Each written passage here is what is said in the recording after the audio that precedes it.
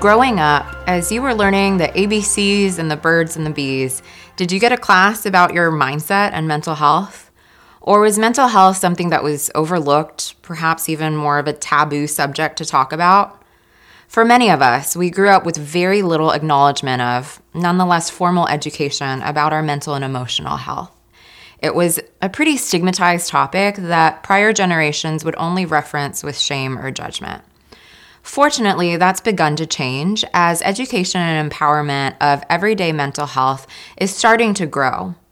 But many of us are still lacking that foundational education and unsure where to begin our own mental health journeys. Well, that's what this journey is dedicated to.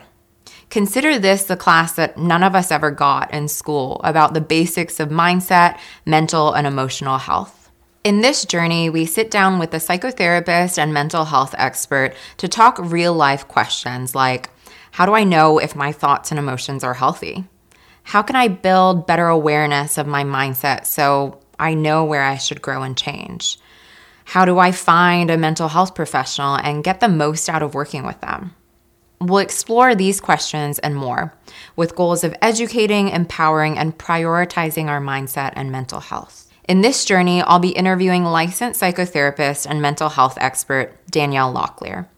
Danielle is a culturally responsive therapist, private practice owner, educator, and storyteller committed to changing the narrative of mental health. Danielle has a way of sharing expertise and provoking thought in such a relatable, warm, and empowering manner, so I'm really excited we get to start this first journey with her.